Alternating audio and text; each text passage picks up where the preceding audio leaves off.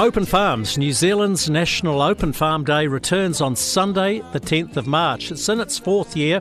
The project has helped 10,000 visitors experience 100-plus open farm events. OK, the guy behind it is Daniel Ebb.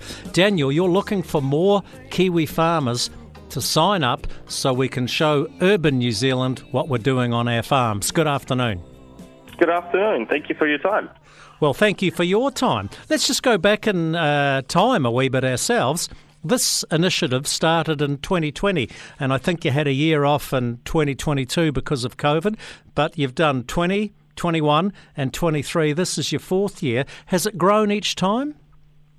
By numbers, yes. We hit our largest visitor turnout last year. In terms of farms, it fluctuates. You know, it's a bit tough when you've got cyclones and droughts and all the other stuff that farmers have to deal with.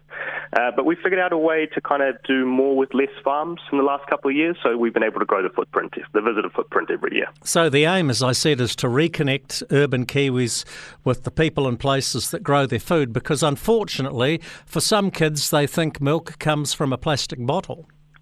Yeah, it's weird. We kind of get two bits of information that tell us things. The first is that 20% of our visitors have never been to a farm before, which is pretty jarring, to be honest. That's unfortunate, and that's why the project exists, is to give people, particularly like that, a chance to get back out on the farm. But then what we see on the other side is that type of on-farm experience, supercharges people's sense of connection and understanding of farming. So, yes, it's a problem, but this thing kind of works. I mean, it's just going on a farm, right? But it does have that ability of helping people. What's the feedback connect. You get from the farmers who host an open day? Must be good for them too, is it? Well, we're really fortunate to see quite a high return rate. So farmers who do host generally will host again.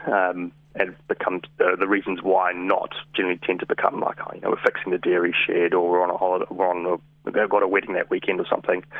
So there's always this real keenness to host again. The main reason why is that it turns out it's just a really good morale boost. One of the surprising things we've seen is that a lot of farm teams are using it as like a team building day.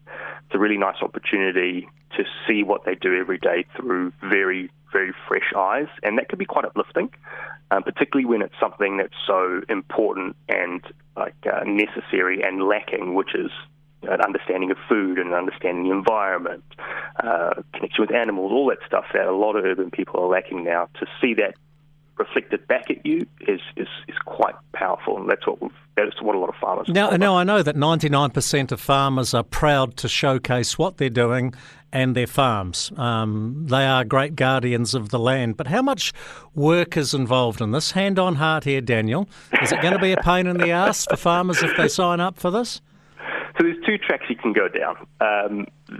What we've been doing is helping some of our returning farmers to scale their event. And yep, hand on heart, there's some complexity to that. We jump in with an operations subsidy to help cover costs as much as possible, and we take on board a lot of the marketing and registration and as much of the planning as we can do from a central perspective.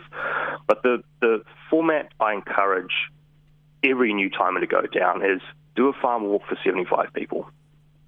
Not even that, including our dropout rates, going to be more like 50 people. 2 hours. Have 2 or 3 things around the farm that you're really proud of that you want to show. Maybe you've got a couple of stock in the yards getting ready, so you can talk them through the life cycle of the animal, or what your approach to medical interventions are. When to use antibiotics, etc., etc. If you're really passionate about that part of the process, that's what you show.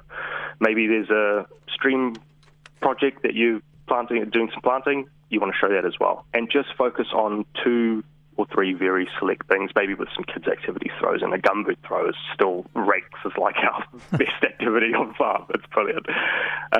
And that's pretty achievable. We do all the marketing registration, we've got all the planning guides, we've got all the activity ideas. There's a one-to-one host coordinator who will walk you through the whole event and sort of share some of the lessons learned from other events.